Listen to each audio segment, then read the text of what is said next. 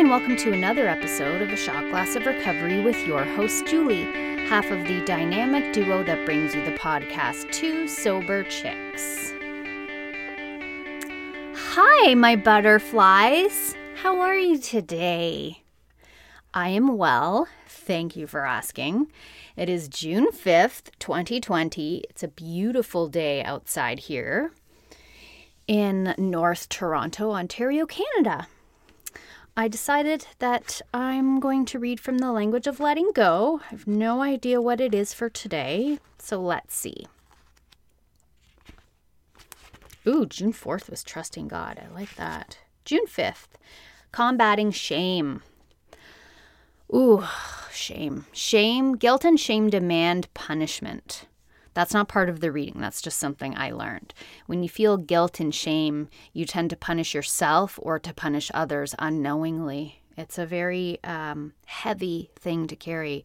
Embarrassment is being upset with something you did, and shame is being upset with who you are or not being able to accept who you are. So I'm embarrassed about a lot of things, usually. But shame comes less easily. Usually when I expose myself emotionally and in terms of vulnerability, I can feel shame if it's someone that's not very close to me or if I've overshared something. There's a couple of times in my life in addiction where I did things that I watched things or I did things or I tried things that I still have shame around. The first time I tried cocaine, I did things I will take to my grave because I cannot believe that I behaved and did the things that I did on that first time. Okay, combating shame. Shame can hold us back, hold us down, and keep us staring at our feet. Watch out for shame. Many systems and people reek of shame. They are controlled by shame and may want us to play their game with them. They may be hoping to hook us and control us through shame. We don't have to fall into their shame. Instead, we'll take the good feelings, self-acceptance, love, and nurturing. Compulsive behaviors, sexually addictive behaviors, overeating, chemical abuse, and addictive gambling are shame-based behaviors. Ooh, wow. If we participate in them, we will feel ashamed. It's inevitable.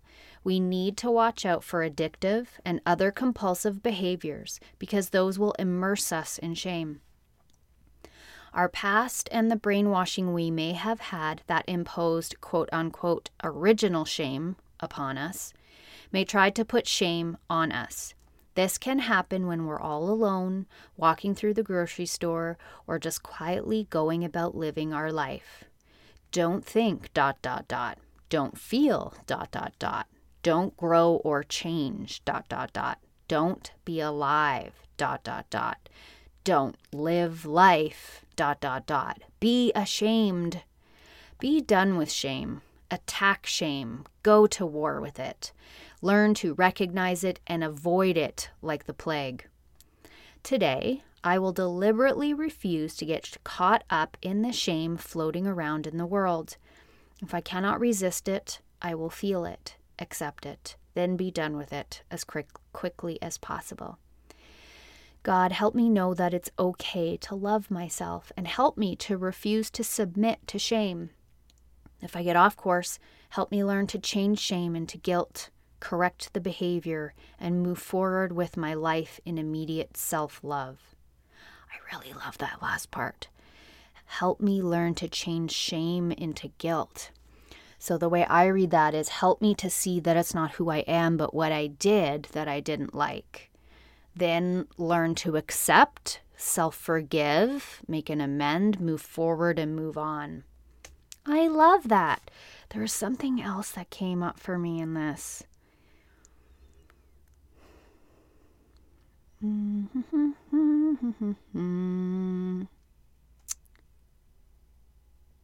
can't remember now. Anyways, maybe that's all I have then. That was quick.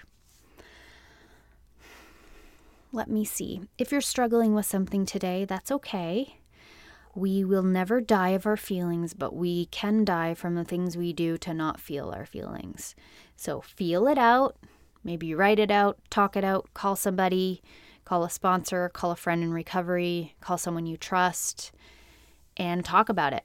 Because it is true that our secrets keep us sick, and our deepest, darkest secrets are always around shame. And if someone has shamed you in your life for your sexuality, for your beliefs, for who you are, they don't have to have weight. They can do trauma, but they don't have to have weight. And there's so many ways that we can learn how to deal with those things. I'm a big believer in therapy, talking to a qualified mental health professional to know how to disentangle those things can set you free.